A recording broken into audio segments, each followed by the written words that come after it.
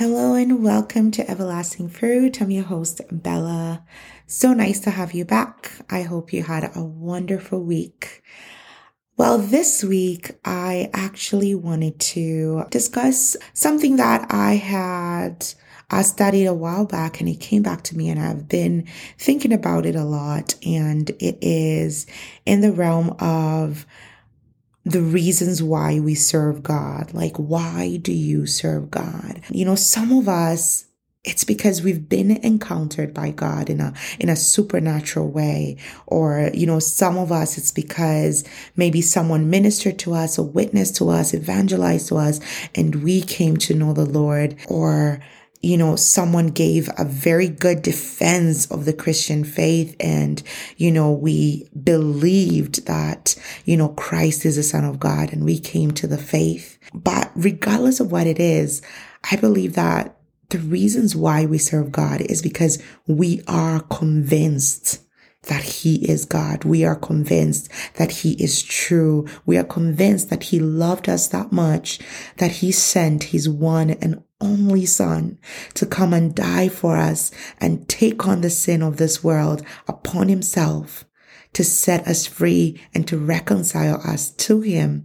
And then on the third day, He rose from the dead, which He made a spectacle of everything that the devil had planned and thought he had overcome Christ. But God, through Christ, made a spectacle of the devil, because Jesus rose on the third day and He is our Lord and Savior, and we have salvation through Him. However, I went through, I was reading the Old Testament, and that is in 2 Chronicles chapter 24. There is an interesting story that really struck me, and I do see this happen to a lot of us Christians, or at least in the Christian communities. Not just in the Christian communities, I think everywhere else. Some of us have reasons why we do certain things. And in this particular topic, I am going to keep it based on the reason why we serve God, the reason why we believe in God, the reason why we worship God. And for this particular individual, and I'm talking about King Joash. If you're not familiar with King Joash, of course, it's in 2 Chronicles 24. It does start in 23 or 22. His life pretty much starts in 22 because he's pretty much like a great grandkid of Jezebel. So the story is that Jezebel's daughter or grandchild, she kind of made a coup and wanted to take over and reigned. She pretty much achieved it. And in doing that, when her son died, she decided she's going to be a queen by herself. And so because she was greedy for, the throne, she decided to kill all her, grandchildren. And Joash was one of them, but he was saved and then hidden by this priest named Jehoiada. I hope I'm pronouncing that correctly, Jehoiada. He was hidden by them. And then eventually he was hidden for about, I think it was 6 years or so. And eventually the priest ended up declaring him king. So we're just going to read to get some context on how it starts out. And the Bible makes it really clear on his stance. So let's hear it. 2 Chronicles 24 verses 1, and I'll let you know when I stop. So it says, Joash was 7 years old when he began to reign, and he reigned 40 years in Jerusalem. His mother's name was Zibiah of Beersheba. And Joash did what was right in the eyes of the Lord all the days of Jehoiada the priest. Very interesting that they added that. He did what was right in the eyes of the Lord all the days of Jehoiada the priest. So it was marked that as soon as Jehoiada died, then Joash would have changed his mind. And we do see that. So let's look at some of the things that Joash did while Jehoiada was alive. After this is in verse 4. After this, Joash decided to restore the house of the Lord. And he gathered the priests and the Levites and said to them, go out to the cities of Judah and gather from all Israel money to repair the house of your God from year to year, and see that you act quickly.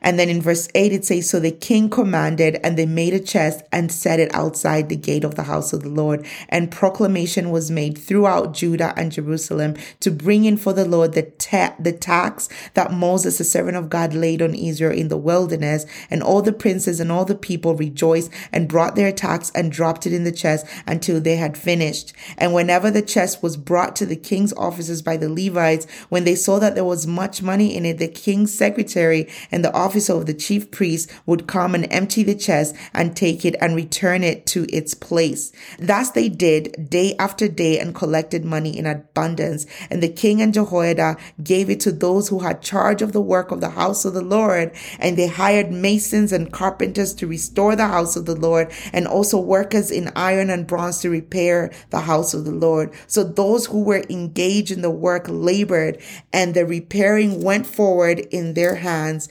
And they restored the house of the Lord to its proper condition and strengthened it. And when they had finished, they brought the rest of the money before the king and Jehoiada, and with it were made utensils for the house of the Lord, both for the service and for the burnt offerings, and dishes for the incense, and vessels of gold and silver. And then it says, and they offered burnt offerings in the house of the Lord regularly all the days of Jehoiada. So the king had somebody who was pretty much in his life who maybe encouraged him to remain in the Lord, or maybe made sure that he stayed in the course of the Lord, because they did what was right in the eyes of the Lord all the days of Jehoiada's life. In verse 15, it says, but Jehoiada grew old and full of days and died. He was 130 years old at his death, and they buried him in the city of David among the kings, because he had done good in Israel and toward God and his house. So he was greatly honored in his death, because where they buried the kings was strictly reserved for the kings, and he was a priest. So they put him in, the tombs where they buried the kings. So that was such a great honor, because he did marvelous things for, the house of the Lord. He ensured that, the things of the Lord were obeyed and were followed. And then we see in 17, now after the death of Jehoiada, the princes of Judah came and paid homage to the king. Then the king listened to them, and they abandoned the house of the Lord, the God of their fathers, and served the Asherim and the idols, and wrath came upon Judah and Jerusalem for the guilt of theirs. 19, yet he sent prophets among them to bring them back to the Lord. These testified against them, but they would not pay attention. You see, King Joash did what was right. He did what was pleasing, as long as Jehoiada, the priest, was alive.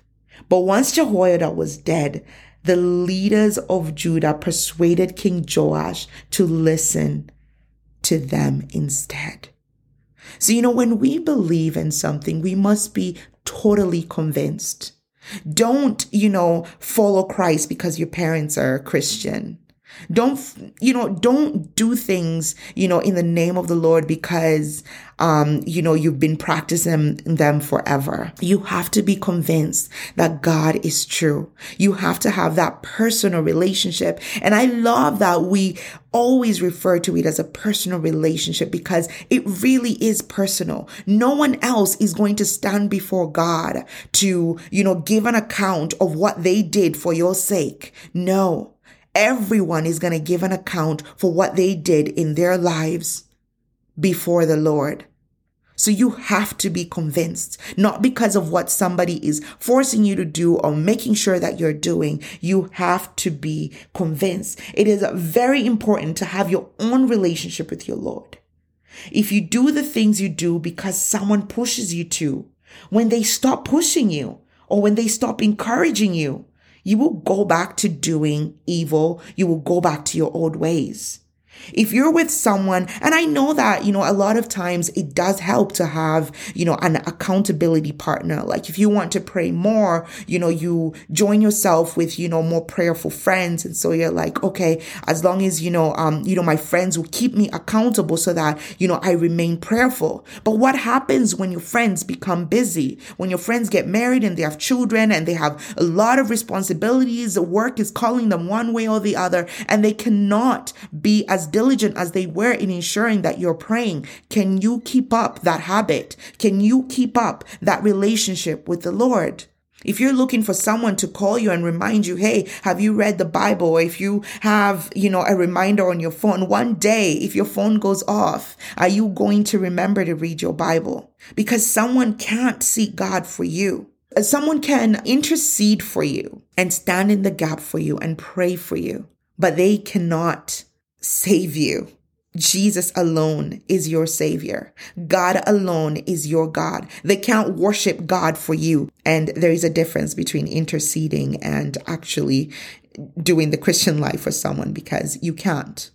Everyone has to come to that saving grace, to that conviction, to that knowledge of who God is on their own. Because the moment that becomes shaky, we know very well that if you don't have a foundation that yourself, you've been convinced, then anything, any trials, any temptation, any tribulation, any fun thing that comes will move your eyes away from the Lord and move you away. Because we see here that King Joash had no stand on anything.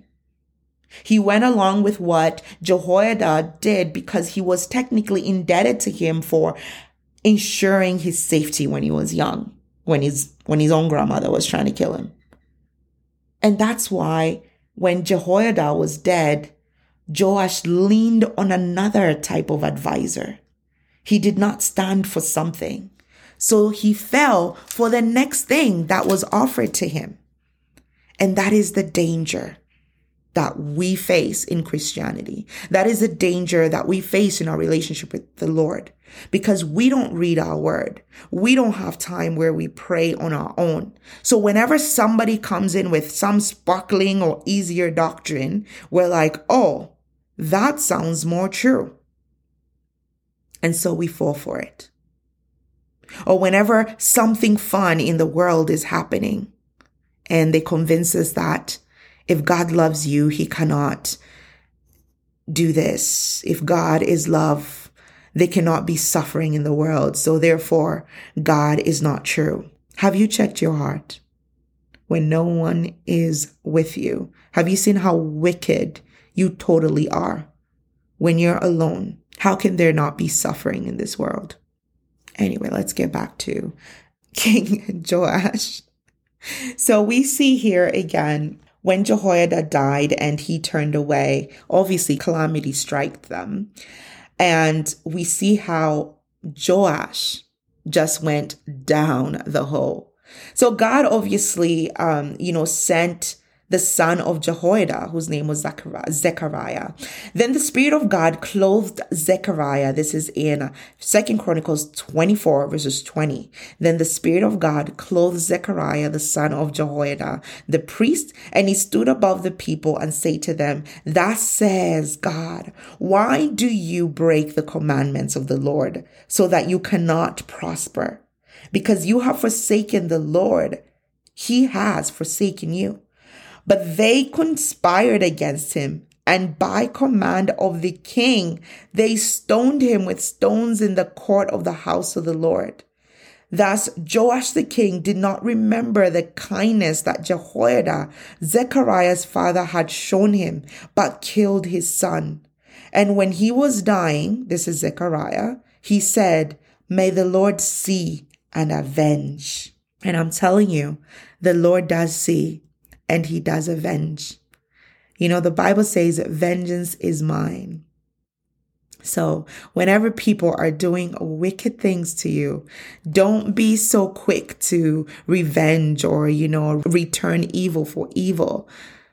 Just bless them, pray for them, and let the Lord do his thing, because he does do it. It may not be in the time that you want or the speed that you want, but he does do it. And you may look weak and you may look, like someone who can be taken advantage of, like someone who can be talked down to, but trust and believe that the Lord does come through and he does repay. And let's see what happened to Joash. At the end of the year, the army of the Syrians came up against Joash. They came to Judah and Jerusalem and destroyed all the princes of the people from among the people and sent all their spoil to the king of Damascus. So calamity struck, and he was, other nations came against him, and obviously they attacked him. In 25, it says, when they had departed from him, leaving him severely wounded. This is, the Syrians had come against him, and so they left him severely wounded. His servants conspired against him because of the blood of the son of Jehoiada, the priest, and killed him on his bed. He died, and they buried him in the city of David, but they did not bury him in the tombs of the kings. Those who conspired against him were Zabad, the son of Shimeath, the Ammonite, and Jehozabad, the son of Shermath, the Moabite.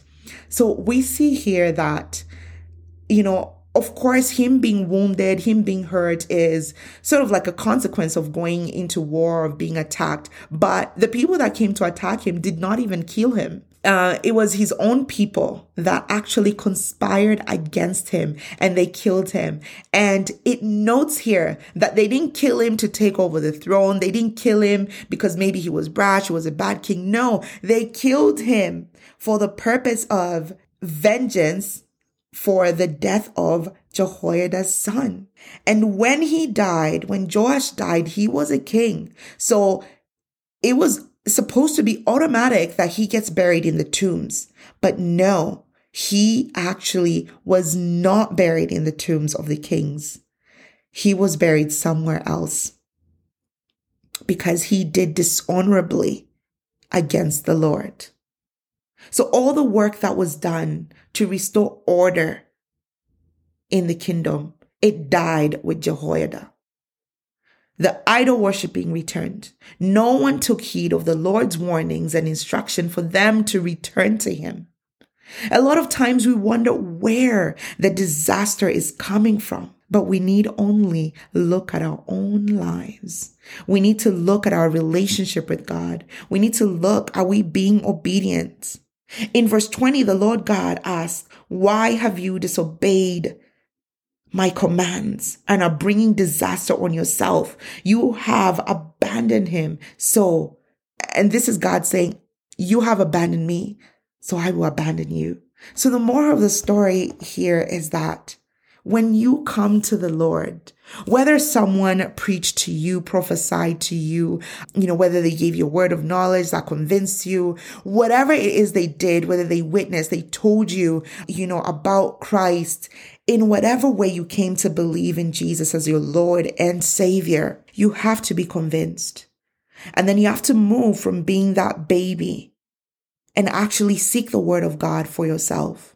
You have to move from depending on someone else's prayers, someone else's guidance, and actually look to the Lord on your own so that you will have a relationship with him, so that when you are tempted, you will pray. You will rely on God on your own. In John 15 verses 4, it says, remain in me and I will remain in you. No branch can bear fruit by itself. It must remain in the vine. Neither can you bear fruit unless you remain in Jesus. So for you to bear fruit, you must remain in Jesus. Not in, the person that brought you, because that person also has their own relationship with God. And that person is also going through their own trials. That person has their own personal battles. So remain in God. I mean, it's wonderful that someone witnessed to you. It is wonderful that someone gave an account of the life of Christ and you were convinced. But after you're convinced, it is your responsibility to go into the word and search it and continue to search it so that you can grow in your understanding of who God is, so that you can grow in your understanding of what your purpose is on this earth, on why God created you, so that you can be convinced daily. Because the thing about us living in this world is that if we don't remain in the Word, this world seeks to break down everything that the Word builds in us, that the Lord has planted in us. The world wants to completely annihilate everything, all of our faith. Wants to bring in doubt, wants to bring in fear, wants to bring in all kinds of untruths. Wants to bring in everything that is false and make it true. That's what the world is doing. We must remain in the Word so that we can be utterly convinced, and daily so that we may grow and grow. And I always remember this song from Sunday school: read your Bible and pray every day so you can grow, grow, and grow. That is your food. That's your nutrient. That's your source. So you have to read it so that you can grow. You have to read it because when you're full of it, this is what the Word of God is, what will come out of you. But when you're full of the world, it is the wisdom of the world that will come out of you. And the wisdom of this world is foolishness before the Lord, and it will pass away, but the word of the Lord will stand. Remain rooted in the Word of God. Remain in Christ, and He will remain in you. Be obedient. Remain obedient. Don't depend on someone else for your faith to remain intact. Don't depend on someone else's faith to grow. Get acquainted with who your Creator is and depend on Him and Him alone. So why are you serving God? Why do you believe what you believe? I hope that as you have listened to this, you may get down to the Lord, and if there is any doubt in you, you may ask Him to remove it and to help your unbelief, to help you so that you can be completely convinced, so that you can be truly and deeply rooted in Him, so that out of the outflow of everything that you are, you may profess Christ. You may live for Christ. You may demonstrate the love of Christ. Anyway, this sums up the word for today. I pray that you will not be like King Joash, who depended on someone else in order for him to remain in the Lord. Depend on Jesus. Depend on God, and only Him. Only He can sustain your faith, because He is your Savior. I hope this encouraged you, and I hope that this was a blessing as well, because it really opened up my mind, and it blessed me, because I got to reflect on why it is that I serve God. Why it is that I do the things that I do to honor the Lord. Because when we do things because of someone else, when trials come, we are much more likely to quit so that we can, get comfortable. We're much more likely to let go of the things that we do for the Lord, because the person that was maybe encouraging us or holding us up is no longer there. But when God is all you depend on, and when truly you're doing things for God and you're not looking for the applause of men, you will stay the course. So don't look to others, look to God. Remain in Him, and He remains in you. And I'm telling you, when God has called you to something, when God has convinced you, no one can break your faith. Look at Paul, look at Peter. When you're convinced, you are much more willing to go and die for the sake of Christ. And I pray that your faith will be that much. And I pray that you will be utterly convinced that when the world comes to persecute you and tell you to choose between comforts and Christ, you will remain in that discomfort of, worshiping God, of praising God, of standing for Christ, because the things that the world offers, they lead to death. So I hope you're blessed. May God bless you, and may He continue to strengthen you and guide you in your walk with Him. reach out to me on Instagram at Everlasting Fruit Podcast. That's one word. Or email me at everlasting.fruit8@gmail.com. I look forward to hearing from you. And if you have time, please leave me a rating and review so that many others can hear the word of God and be encouraged and blessed as well. I look forward to talking to you soon. Until the next time, God bless.